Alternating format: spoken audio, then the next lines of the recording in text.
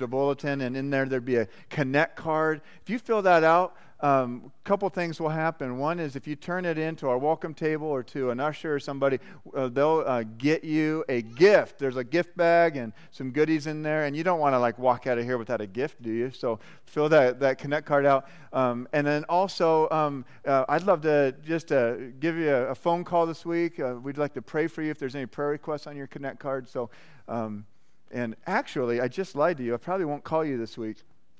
Probably a few weeks. So you can pray for me. My family and I we're going to leave for a couple of weeks. We're going to go to an Open Bible conference, pastors conference, and on the back end we're going to do some vacation. I know you think pastors shouldn't do vacation, but this pastor believes different than you.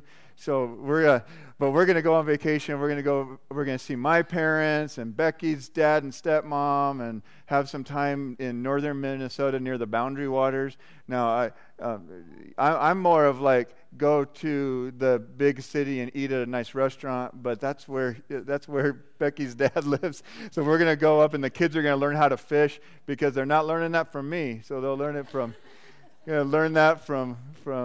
Becky's dad. So we're going to go do that, and then we're all going to go to Minneapolis and have some good food, amen, and let the kids do some water park stuff and all of that. So pray for us. But then if you get a Connect, I'll probably call you and can you give me a couple weeks on that? Would that be all right? And pray for our family with all that stuff, and that'll be good. So next week you'll have Pastor Kelly will preach, and so the good news is if Pastor Kelly hits it out of the park, you guys can be like, oh, this is great. We don't need Pastor Jonathan. And if he doesn't, then when I come back, you're going to be like, oh, thank God he's back. So either way, I win. Either way, I win. So, and then in 2 weeks, Mitch Strota will be preaching. If you don't know him, he just runs really deep in prophetic and oftentimes in healing and signs and wonders. And so he'll be there in 2 weeks on the 30th. And the good news is, come Sunday morning for Mitch Strota for that encounter of a time. And then that evening, Stephanie Monty is going to lead another Encountering God service that night. So make it a whole day of encountering God. Does that sound good? Amen. Amen. Amen. Hey, Pastor Kelly. Well, just so you know where my heart is at, as a good second in command, I'm aiming to set my pastor up for success. So I'm aiming for right about here for next week. So come prepared. Yeah, if we could have the ushers, come and prepare to receive our gifts this morning. I say just about every week that we view this as a continued act of worship and also an act of just submission and obedience. Oftentimes, I don't know about you, but oftentimes our resources hold the tightest grip on our hearts. And so if we can give back to the Lord what is already His, that is just a powerful act of submission to His Lordship and an act of worship. Again, if you'd like to go above and beyond your tithes and designate gifts to the building fund, we are real close to paying off this mortgage, which is just amazing. God's hand has been at moving that. So you're welcome to designate building fund on your envelopes or electronically as well. Let's pray. Jesus, I just praise you for your presence in this place. I thank you that we are a beacon of your glory, of your presence for this community. You placed us on Dove Hill for a purpose, and we praise you for that. And Lord, we joyfully and gladly give back to you what's already yours to further that mission of just bringing your glory, your presence, your power, your salvation to this area. We worship you with our gifts this morning in Jesus' name. Amen. As we continue to worship and giving. Just a few things coming up. Again, Pastor Jonathan highlighted, Stephanie Monty is going to be leading us in an Encountering God service, Sunday, June 30th at 6 p.m. I've said before, it's easy just to let the busyness of life keep those types of things out of our calendars, out of our schedules. But these are the things that are really life-giving. When we have time to just commune with a Father, that will refresh you more than an evening at home watching TV. I absolutely promise you. So put that in your calendar, and I challenge you to be there. We've got a family experience coming up Wednesday, July 10th. And right here, there'll be 5:45 for the meal and 6:45 for the service. There's some information on that.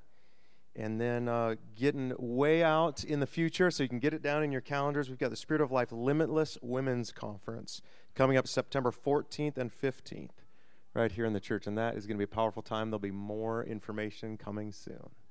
All right, Pastor Jonathan. Come on. Come on. She always takes my phrases.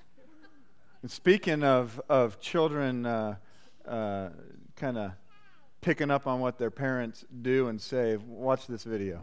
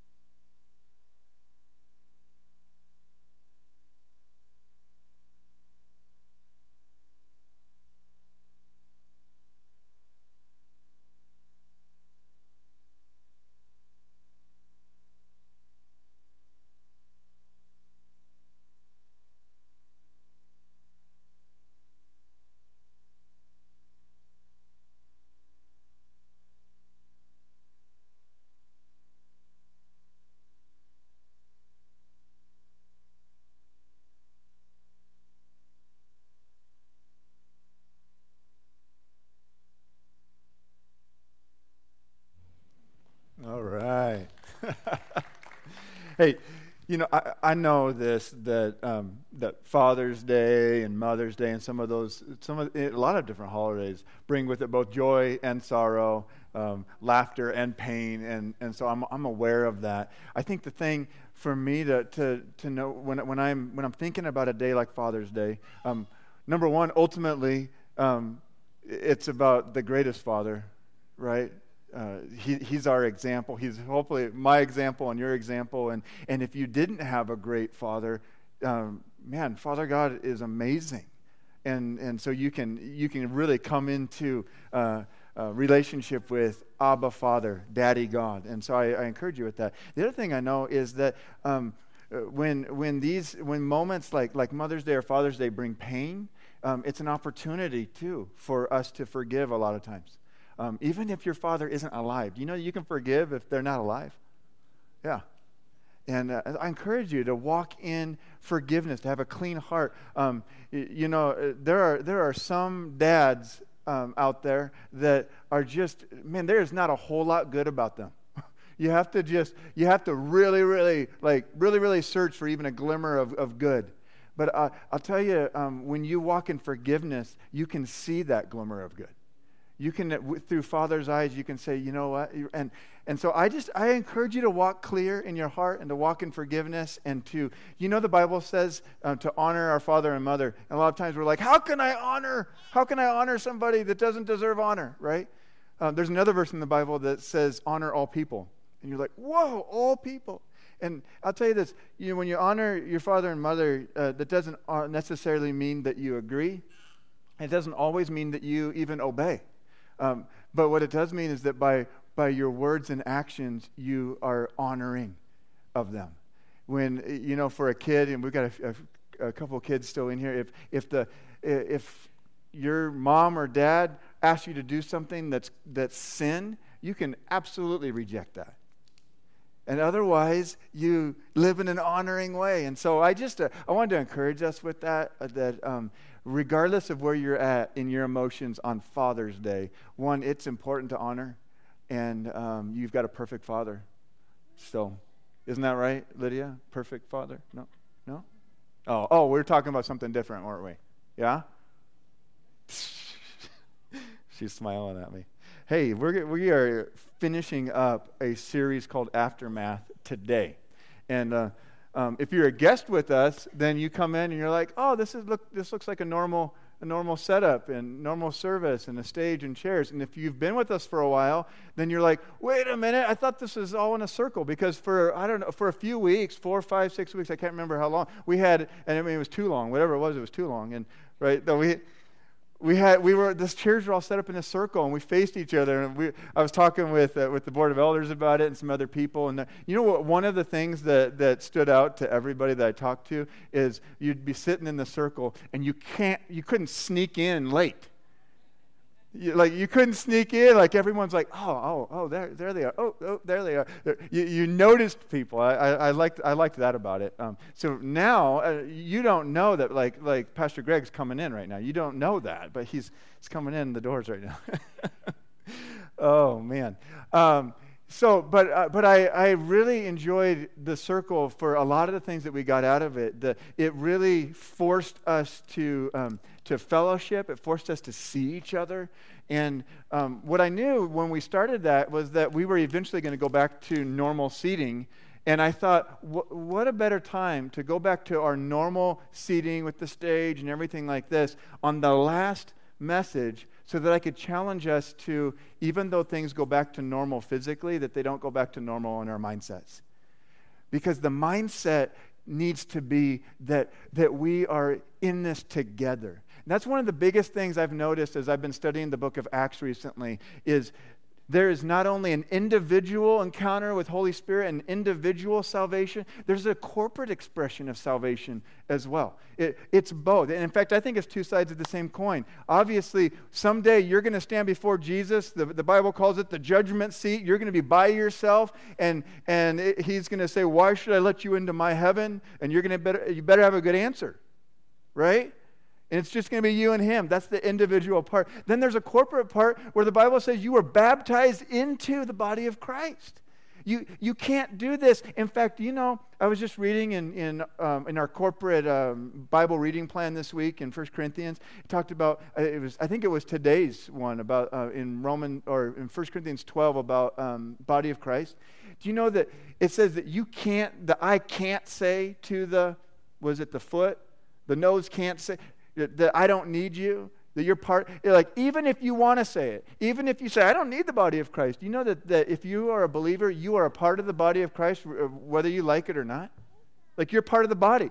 It's impossible for me to take my nose off and for my nose to function over here and the rest of the body to function over here. It's just impossible. So what I wanted us to understand in this series, in the Aftermath series, it was called Aftermath because we started right after Easter. What happened after his death, burial, and resurrection? And I wanted us to understand that not only do I need a personal encounter, but we need each other.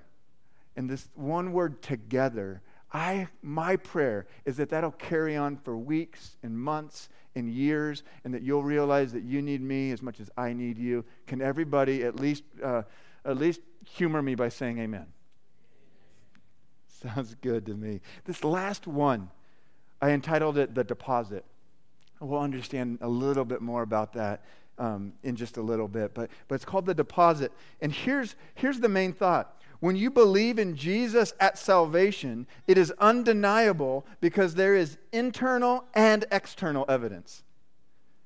When you believe in Jesus at salvation, it is undeniable because there is both internal and external evidence. And just the way it went, last week and this week is going to be heavy on salvation and heavy on us individually really evaluating our salvation. And you know, am I saved? And if I'm saved, like, do I have the evidences that the Bible talks about? So it's a little bit heavy on both of those, and I'm not apologizing for it. I'm just telling you, this is like part 2 of last week.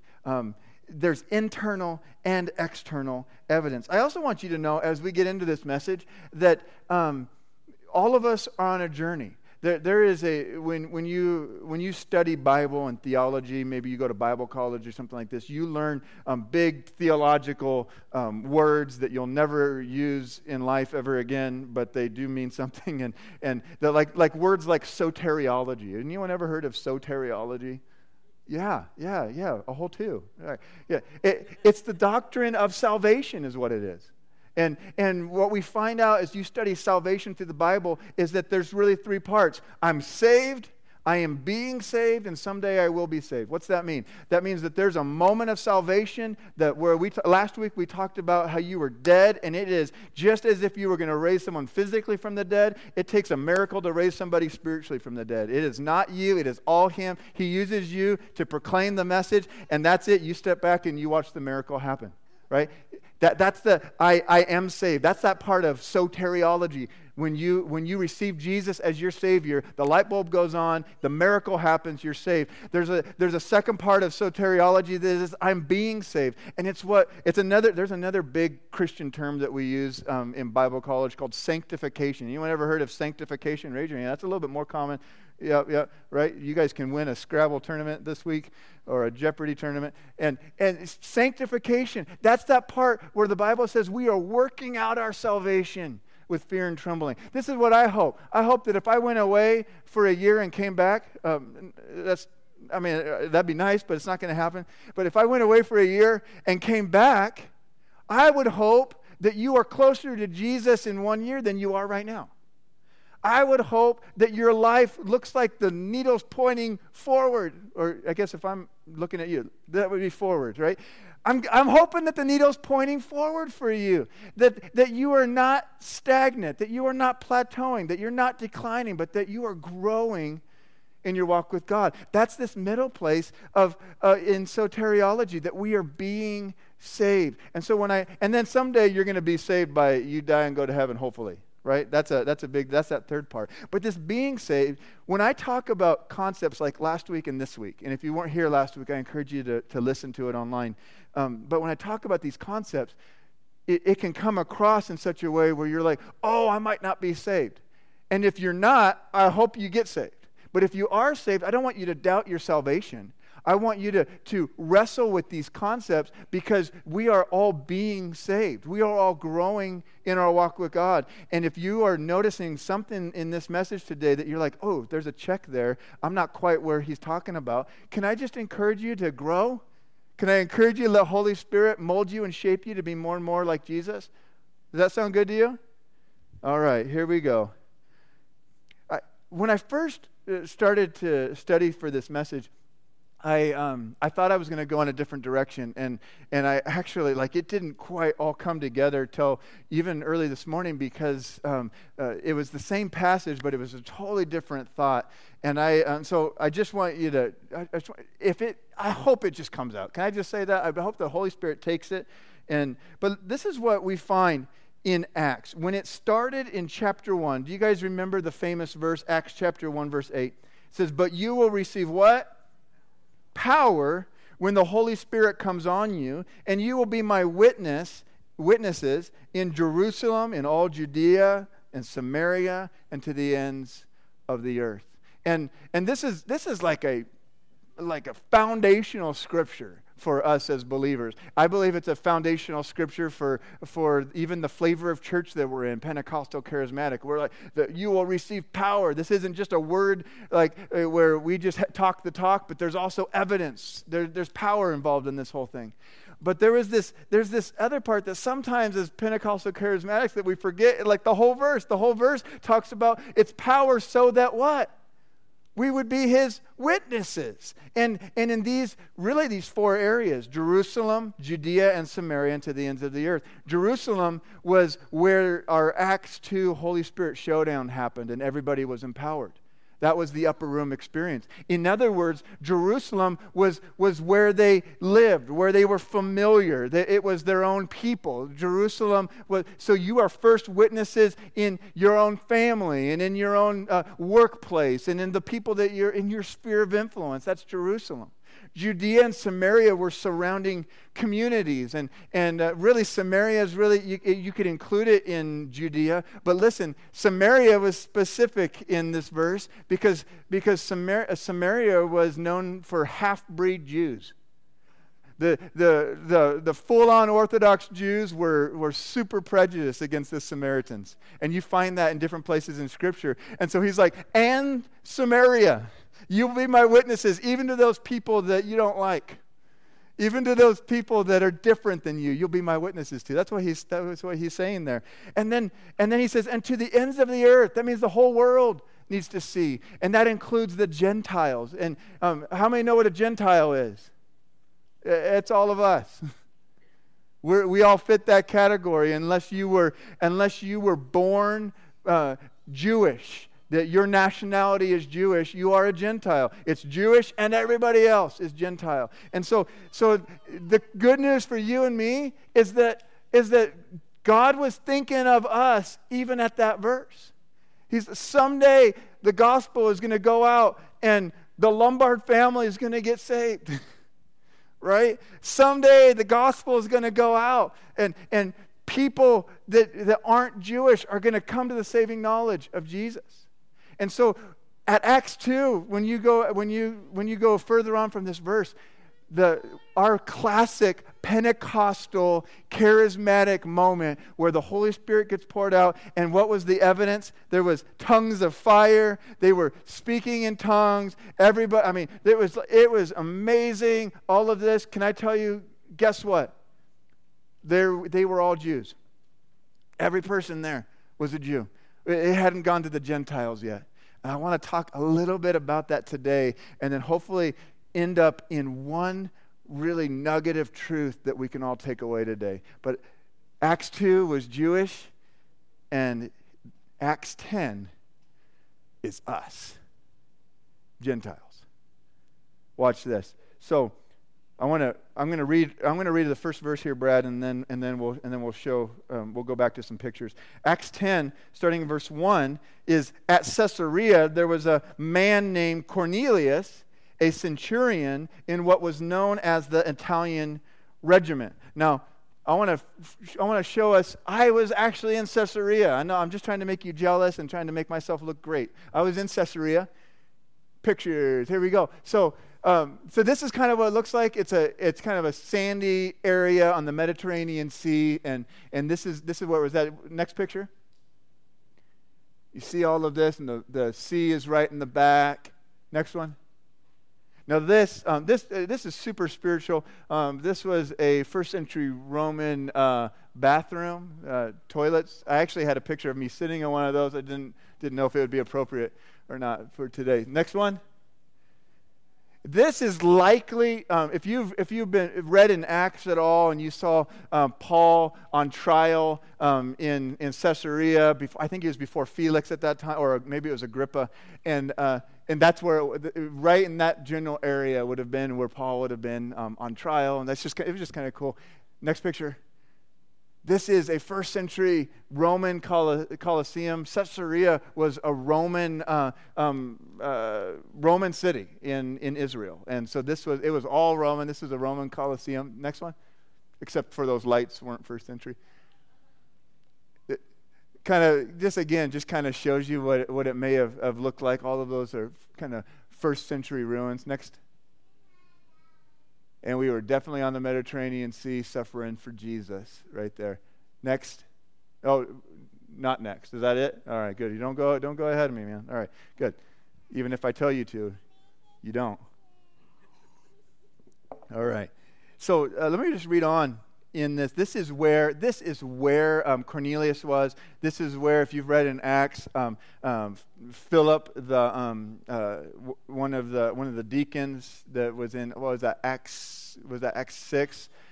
He lived here in Caesarea. Paul lived here for a time. This is a huge place in our Bible, Caesarea. So Cornelius was there. It says he and all his family were devout and God-fearing.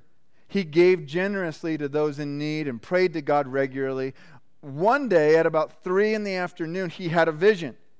He distinctly saw an angel of God who came to him and said, "Cornelius." Now, how many think that would be a great idea? I've never had that happen, but I would love that. Anybody would like that? An angel of the Lord come to you and say your name out loud? Absolutely. Okay, there was not very many hands. I don't know if you're scared or tired. Verse 4, Cornelius stared at him in fear. Evidently, he was scared. "What is it, Lord?" he asked. The angel answered, "Your prayers and gifts to the poor have come up as a memorial offering before God. Now send men to Joppa to bring back a man named Simon, who is called Peter. He is staying with Simon the tanner, whose house is by the sea." When the angel who spoke to him had gone, Cornelius called 2 of his servants and a devout soldier who was one of his attendants. He told them everything that had happened and sent them to Joppa. Now we realize a few things here. Cornelius was a God-fearing man. It doesn't say that he knew Jesus, but he was a Roman soldier. He was in charge of 100 men, and he was God-fearing. He was a good guy. He prayed. In fact, God heard his prayers. And it doesn't even say why, but he says he has a vision, and the only instructions here was send men to go get Peter from Joppa. We found out in Acts chapter 9, if you had read before, that Peter was in Joppa for a time, staying for a long period of time at Simon the tanner's house. So that's what's going on. So he just obeys. That's a good idea. Cornelius obeys, sends his men. Oh, now I want to show you some pictures here. We left Caesarea. We drove about, it's about 30 miles or so, 32 miles or so.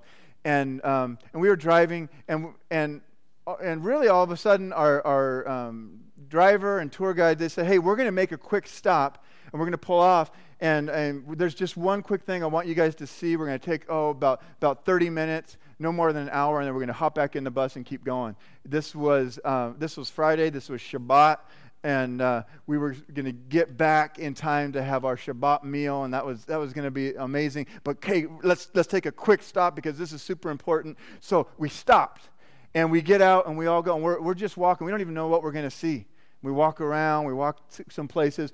This is kind of what it looks like. This is first century buildings. Actually, some of these buildings and walkways. Like they are still occupied to this day. There are people that live in some of these first century homes, which is just really cool. Next picture. This is kind of what you see over here. Next picture. So we'd walk through. Now, obviously, they've updated some things, and they didn't have drain pipes and all that back then. But next picture.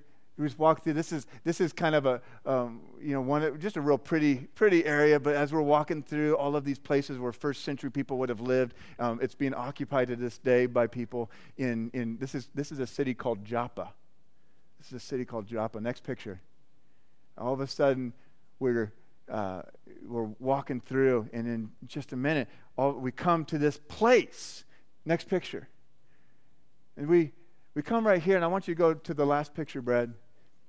And this is where we're at. That's that door right there. And we're standing there in a group, and our tour guide says, "Hey, I just want you to know, we know for sure. This is a fact. This is sometimes when you're in Israel, they say, hey, tradition says," and so you just don't know. You know you're closer to where it was than Kearney, Nebraska, but it might not be the exact spot. Other times, you know for sure. And they said, this is for sure. This is a place. This is a historical fact that this is the place where Peter stayed at Simon the tanner's house. right there. We were looking at the door of Simon the tanner's house and the rooftop where in just a minute you're going to see that Peter went up on the roof and prayed and had this incredible vision. I was like blown away. And part of what I was blown away was this was the beginning of where we start to come into the story. I'm standing there and I'm like, this is us. This is where we come in. Man, I don't know if you get excited at all, but I'm excited that it went also to the Gentiles. I'm excited that not only was there the Acts 2 Holy Spirit showdown, we're going to see in a few minutes, there was an Acts 10 Holy Spirit showdown where we get to be grafted in. Super cool. All right, maybe you don't think so. Verse 9 says this, about noon the following day, as they were on their journey and approaching the city, Peter went up on the roof to pray. So the guys that Cornelius sent, they're on their way, they're approaching the city, and at that same time, roughly, Peter went up on the roof of the picture I showed you, and he was praying. That's where he would often pray. He became hungry, wanted something to eat. While the meal was being prepared, he fell into a trance. Now, I like little nuggets like that, just little supernatural things that tell us, hey, if it happened in the Bible, it can happen today. What would be a trance? Today, I guess it would be where you might not know if you're physically present or if you're someplace else. You're in a vision, an open vision. You're likely not asleep. You're awake, but in an encounter with the Lord. And it happens. It still happens today. And it happened then where he was praying, and all of a sudden he has an encounter. What I like here was he wasn't even looking for the encounter. It happened. It came upon him. And this whole story where we started in Caesarea and now we're in Joppa. You watch. This was a divine Holy Spirit setup. God's ministering to Cornelius in Caesarea. God starts to minister to Peter in Joppa. And in God's mind, he's like, they don't know it, but this is going to change everything. He falls into a trance. He saw heaven opened up and something like a large sheet being let down to earth by its four corners. It contained all kinds of four-footed animals as well as reptiles and birds. Then a voice said to him, "Get up, Peter, kill and eat." "Surely not, Lord," Peter replied. "I have never eaten anything impure or unclean." The voice spoke to him a second time. "Do not call anything impure that God has made clean." This happened 3 times, and immediately the sheet was taken back to heaven. I want to tell you, this message, I would love to dive into some more deeper teaching on some Jewish customs and all that. That's not where I felt like the Holy Spirit was going this time. But what I do want you to know is this verse, this passage isn't about food. This passage is about people. And you're going to start to find that out. Sometimes we interpret Scripture, we read that and we say, see, we can eat anything we want. Now, there's other places in Scripture where we can debate on that. It's just, this isn't it. This one isn't that, okay? This was a vision of what the Jews would have said, unclean food, and God saying, go ahead and eat it. And Peter's like, what? You're asking me to disobey your direct order? Are you? And he had to do it 3 times because he just wanted to make sure. Hey, you told us specifically not to eat, and you're telling us me to eat right now in this vision. 3 times. And then finally, in the vision, he's like, "Okay, God, right? If it's you." And then this is what Peter realizes through the Holy Spirit. Wait a minute, this isn't about food. This is about people. That I don't want you to call unclean what I call clean. And what Peter doesn't quite realize is that there's going to be these Gentile men that are going to be meeting him right here, and there's a whole Gentile community down the road, and you've got to realize that, hey, you remember in Acts 1:8? You remember that this thing was supposed to go to the world? And up to this point, it stayed pretty close to Jerusalem. There was some persecution that set it out, but for the most part, this was a Jewish revival.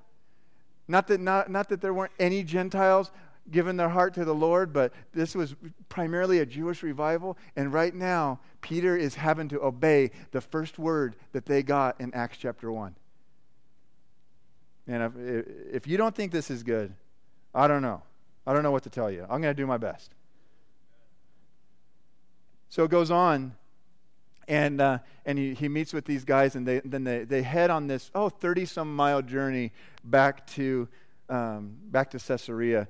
And verse 24, it says this: the following day he arrived in Caesarea.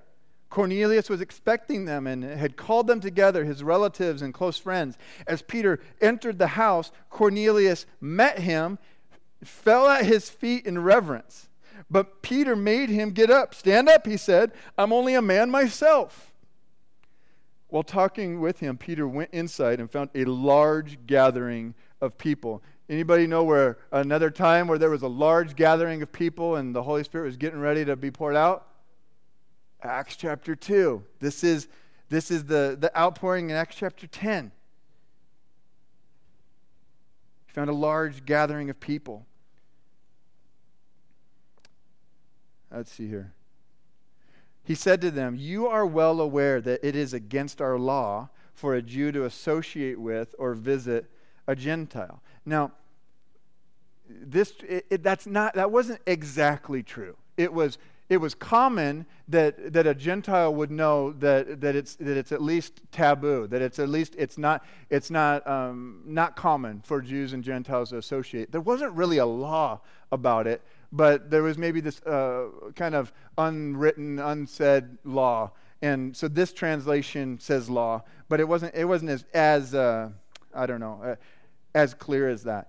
So, but they were well aware that this was not common for a Jew to come into, because here's why. It wasn't the Gentile person that was unclean. It was their practices, and it was a lot of the things that they touched. So a Jew couldn't go into a Gentile home, not because the Gentile was unclean, but because the home was unclean, right? Because the practices, oftentimes there was idolatry, oftentimes there was food sacrificed to idols, all of this other stuff.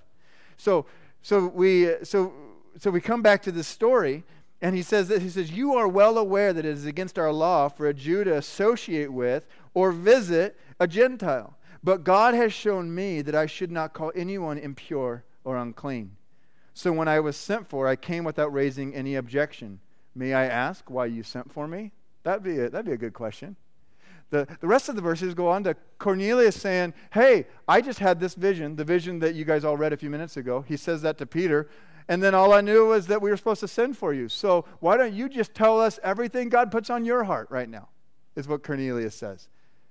Peter takes the cue and says, "All right." And he shares the gospel of salvation. He shares everything that about how to give your heart to the Lord and encounter and the death, burial, and resurrection. I mean, it was a super clear salvation message. And it says, while Peter was still speaking these words, the Holy Spirit came down on all who heard the message. The circumcised believers who had come with Peter were astonished that the gift of the Holy Spirit had been poured out on the Gentiles. For they heard them speaking in tongues and praising God. So this is interesting. All of a sudden, we're starting to find two worlds getting ready to clash here. And wait a minute. The Holy Spirit even comes on Gentiles? And they're not circumcised. How many know, if you've ever studied anything in biblical history, that circumcision was a huge deal? I mean, it was commanded by God, and these Jews, they were like, whoa, wait a minute. Holy Spirit is on the Gentiles? This is huge. This is a huge moment. For they heard them speaking in tongues and praising God. Then Peter said, "Surely no one can stand in the way of their being baptized with water. They have received the Holy Spirit," what? "Just as we have." So he ordered that they be baptized in the name of Jesus Christ. Then they asked Peter to stay with them for a few days. Now, we could easily go off onto many rabbit trails. I'm going to keep us focused here. There is so much good stuff to study here. And the next few chapters, Acts 15 will be another, Acts 11 and then Acts 15, mile marker chapters in the Jewish and Gentile revivals. And really the Bible says that we are coming into one new man, neither Jew nor Gentile, but one new man. All this, like, great stuff. But we're just not going to go there too much right now. But what we are going to see is, wait a minute, man, the Jews, they couldn't really process this thing that the Gentiles received the Holy Spirit just as they did. In fact, you see that again in Acts 11. Acts 11, starting in verse 1, the apostles and the believers throughout Judea heard that the Gentiles also had received the word of God. So when Peter went up to Jerusalem, the circumcised believers criticized him and said, "You went into the house of uncircumcised men and ate with them?" Now that's a big deal. To sit down and eat a meal for a Jew, that was more than just like going down to the McDonald's or something. Like this was, we accept you and we accept everything about you and we're friends, we're family. Like that's what eating a meal was. They're like, "You ate with them? No way." And you move on. Watch this. Acts 11, starting in verse 15. Peter is explaining the story that happened in Caesarea. And he says, "As I began to speak, the Holy Spirit came on them as he had come on us at the beginning." Acts 2. "Then I remembered what the Lord had said. John baptized with water, but you will be baptized with the Holy Spirit." Now here's the key. Watch this. "So if God gave them the same gift he gave us, who believed in the Lord Jesus Christ, who was I to think that I could stand in God's way?" Oh, that's so powerful. "And when they heard this, they had no further objections and praised God, saying, 'So then even to the Gentiles God has granted repentance that leads to life.'" Now in the next 10 minutes or so, we're going to wrap this up and I'm going to show you why this is so important. Here it is. Listen, there was evidence. There was external evidence. There was internal evidence, but there was external evidence here. There was a reason. How did they know? How did they know that the Gentiles now were able to be saved and to have the same type of repentance that all of these Jewish Messianic believers had? How did they know? That was the question. When the story got back to the other apostles and believers in Jerusalem, they're like, "Wait a minute. Like, these are uncircumcised people. This doesn't make sense." How did they know that the script had changed, that God flipped it on its head? What was the big deal? How could they say, "Oh, okay, we agree with you now"? What was it? What was it? It was the deposit. It was the seal. This is what Ephesians calls it.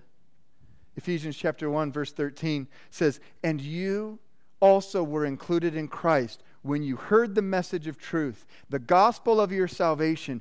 When you believed, you were marked in him with a seal, the promised Holy Spirit," verse 14, "who is a deposit, guaranteeing our inheritance until the redemption of those who are God's possession, to the praise of his glory." 2 Corinthians kind of says a similar thing here. Paul wrote to both of these churches. 2 Corinthians chapter 1, "Now it is God who makes both us and you stand firm in Christ. He anointed us, set his seal of ownership on us, and put his Spirit in our hearts as a" what? "Deposit, guaranteeing what is to come." As I was reading this, I was wrestling with what angle do I take with this? All of a sudden, I just realized the reason why they knew the Gentiles had come to repentance was because the Holy Spirit, in a dramatic way, came on them, and he was the deposit. In other words, they were confused. They hadn't worked out all the theology yet. They hadn't wrestled with it. In fact, it's another like 9 or 10 years before Acts 15 happens. And you'll read in Acts 15, and that's the Jerusalem Council, and they're wrestling with, well, what do we require Jews to do, and all of this stuff, Jews. What do we require Gentiles to do? I mean, so it's another like 9 or 10 years before that happens. I mean, they're still wrestling with all of these things. But what they couldn't deny was this: if the Holy Spirit came on them just as he did on us, God must think it's okay. If the Holy Spirit came on them with evidences, with external evidences and internal evidences, the external evidence, what? They spoke in tongues. They praised God. I think this is more than just praising God. I think that there was such a divine shift there in this house where all of these people were, that this was more than just lip service. There was an all-out worship service, and Peter looked at them speaking in tongues and praising God with all of their hearts, that it was such different than the people that he saw when he came in the house. Like they were walking out of the house different. He's like, there was tongues, there was praising God, there was all this stuff. I couldn't deny it. They must be saved. They must. The Holy Spirit came on them just as he did with us. Why is that important to you and to me? Why is this whole thing important? Because there is external evidence and internal evidence that you're saved. And last week we talked about quite a bit about making Jesus Lord of your life. And if you say you came to Jesus one day and have a salvation story, you came to Jesus and nothing changed,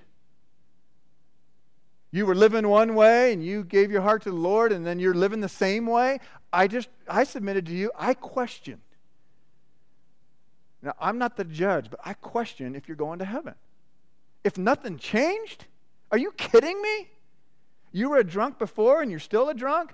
You were sleeping around with people before and you're still sleeping around? You were talking this way before and you're still talking that? I question.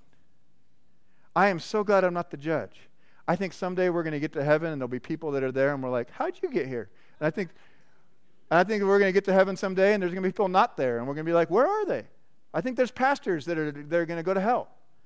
And I think that there's people that we question their salvation that are going to make it. I'm glad that I'm not the judge.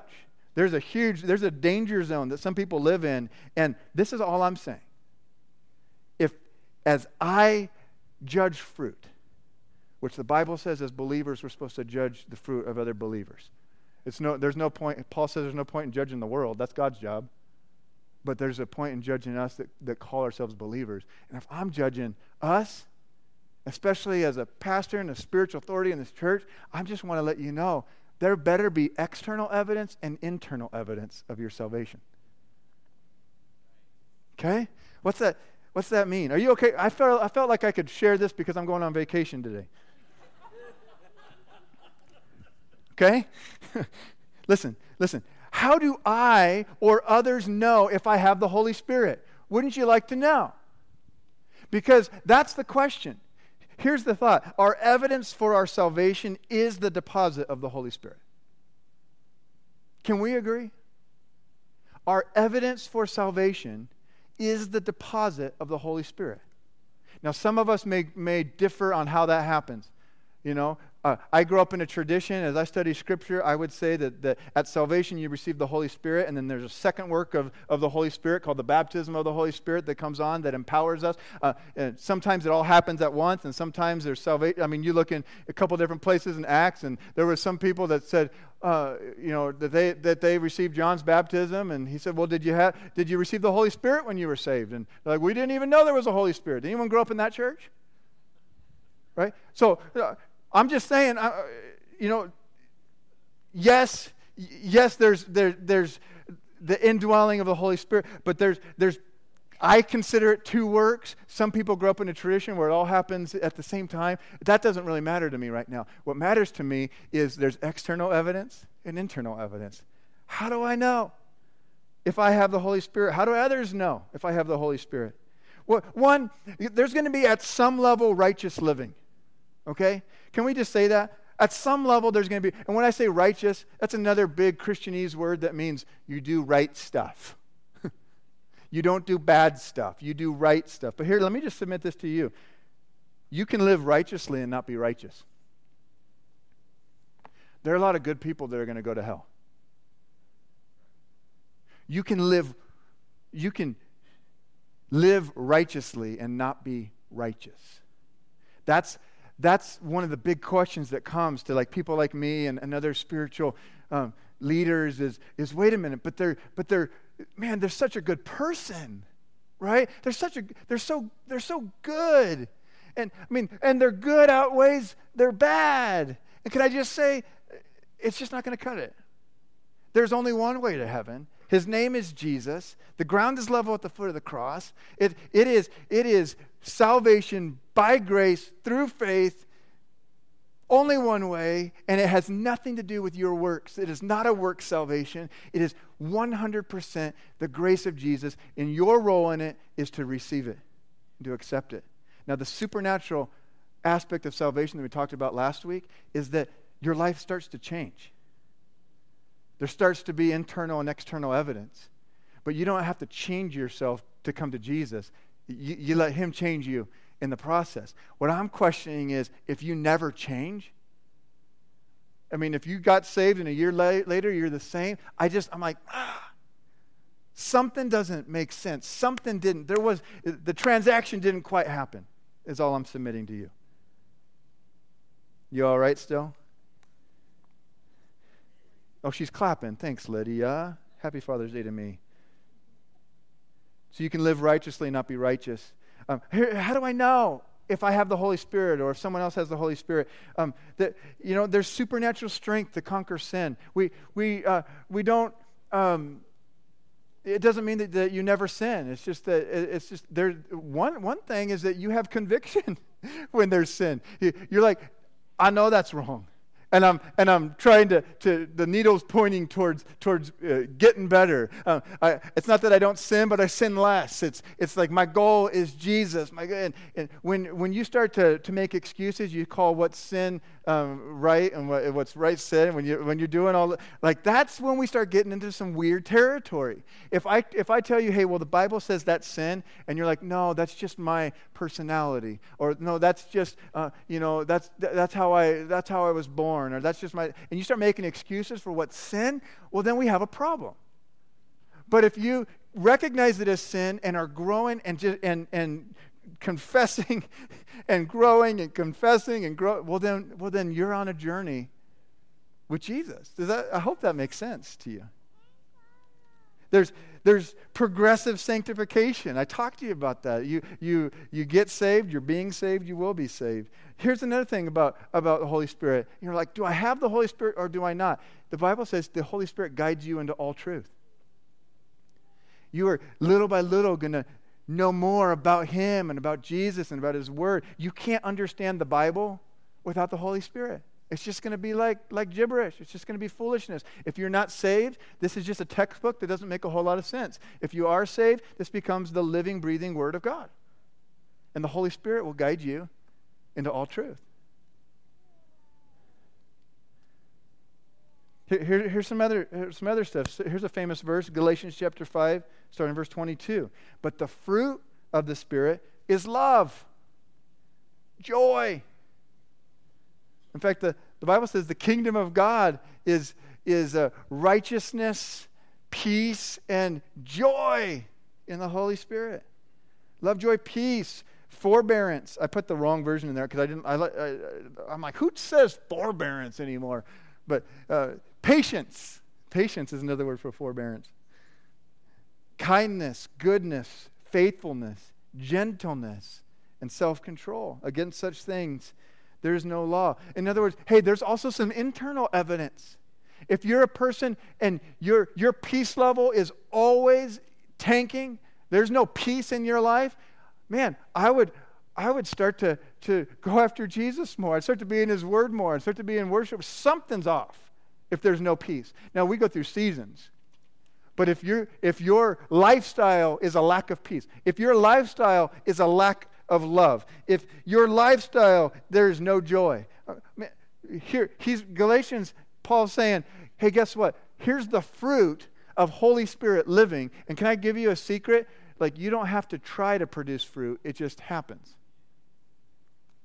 As you are connected to the vine where Jesus talks in John 15, the more you're just with him and spending time with him in his word and in worship and growing in your walk with God, these are natural outcomes.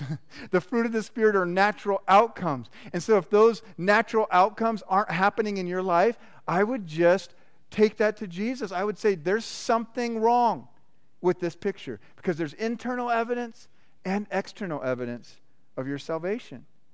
And if we're saying the Holy Spirit's our deposit, guaranteeing our inheritance, there needs to be Holy Spirit fruit. Now, a lot of that stuff for us, as we watch people, and as I get a chance to hang out with you, or you hang out with me, a lot of the stuff happens over a long period of time, where you just know someone over a long period of time, and over a long period of time, you realize, oh, hey, here's some of the evidence of their life, and over a long period of time with Jesus, I'm like, yeah, I know I'm saved because, and there's internal evidence and external evidence over a long period of time. But Peter and the apostles, they didn't have a long period of time. He's in Caesarea, and how does he know that these people just repented and gave their heart to the Lord? Because the Holy Spirit was poured out in external evidence. Now, I will say this. I do not believe, and I don't have time to prove it here, but I just want to submit, and then later we can talk about it, right? Because all you guys will sit down for coffee with me, and we'll talk. Listen, I don't believe that you have to have tongues, the gift of tongues, to be born again. And I don't believe that you have to have the gift of tongues to be baptized in the Holy Spirit. I think people are baptized in the Holy Spirit and have supernatural boldness. People are baptized in the Holy Spirit and have other external evidences of Holy Spirit working in their life through power and works and all this type of stuff. I do believe that it was the most common external evidence in Acts 2. As you read through Acts, it is the most common. And in our culture, we are very intellectual. We are super, we process things. We're analytical just by a culture that we live in. We have, how do I say this? Thunk ourselves stupid. We get so much in our head, and I think at some level we've decided, well, tongues is just, that makes me uncomfortable. That I feel like I'm just making something up.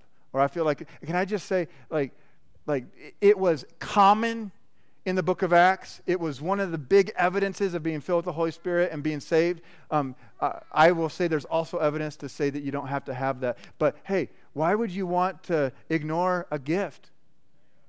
I mean, it's like the Holy Spirit isn't weird. The Holy Spirit isn't scary. And if he wants to give you a gift, I would just say, take it. Just take it. And whatever it smells like, looks like, sounds like, whatever. It's good. It's good for you. It's good for us. Tongues was a big deal.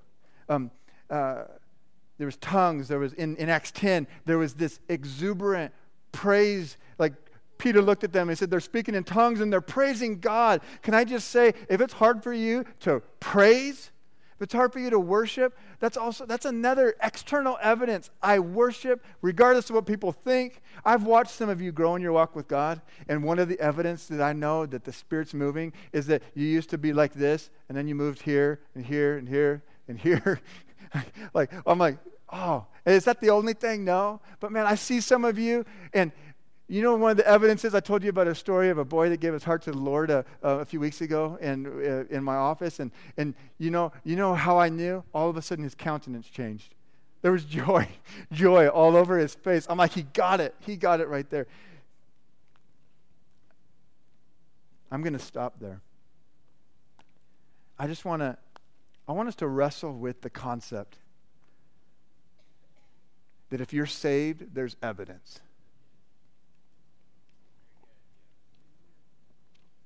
I don't know what that's going to look like for all of us. There's going to be times that we struggle with fear, and there's going to be times that we struggle with sin, and there's going to be times that we struggle with boldness and not sharing our faith, and there's going to be all kinds of things that we bump into here and there. But if there's a lifestyle that you're walking in where you don't have external evidence or internal evidence, and you're still calling yourself saved, can I just say, come talk to me? Let's talk about this. Come up to the altar and get prayer. Wrestle these concepts out with somebody, because you're at least in the danger zone. And I would hate for you to get to heaven someday and talk to Jesus and he say, why should I let you into my heaven, and you not have a good answer? That's a bad time to figure it all out. Can we stand together? Pastor Kelly's coming with one last song, and we're going to worship with one last song here. And as you're wrestling with some of these concepts, let's worship the Lord, and right after this, we're going to invite our altar team forward, and you'll be able to leave or stay. And if you stay, you may want to come forward and allow these people who've been prayed up, they've been praying for you. Some of them have been getting pictures and visions about you, and they would love to just pray with you today. And especially if you're wrestling with, man, I don't know if I have external or internal evidence. Maybe you need to come forward and let someone pray with you today. Let's worship.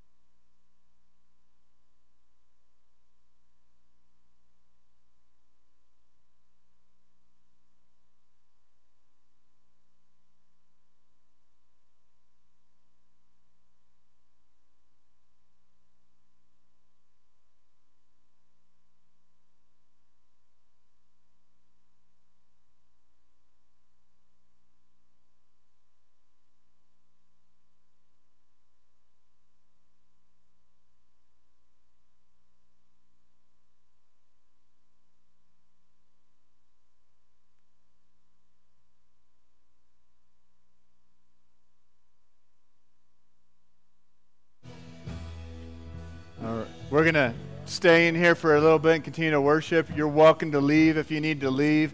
Our altar team is coming forward right now. And if you need prayer for anything at all, they'd love to partner with you in prayer up here in the altar area. God bless you guys. We love you. I'll see you in a couple weeks.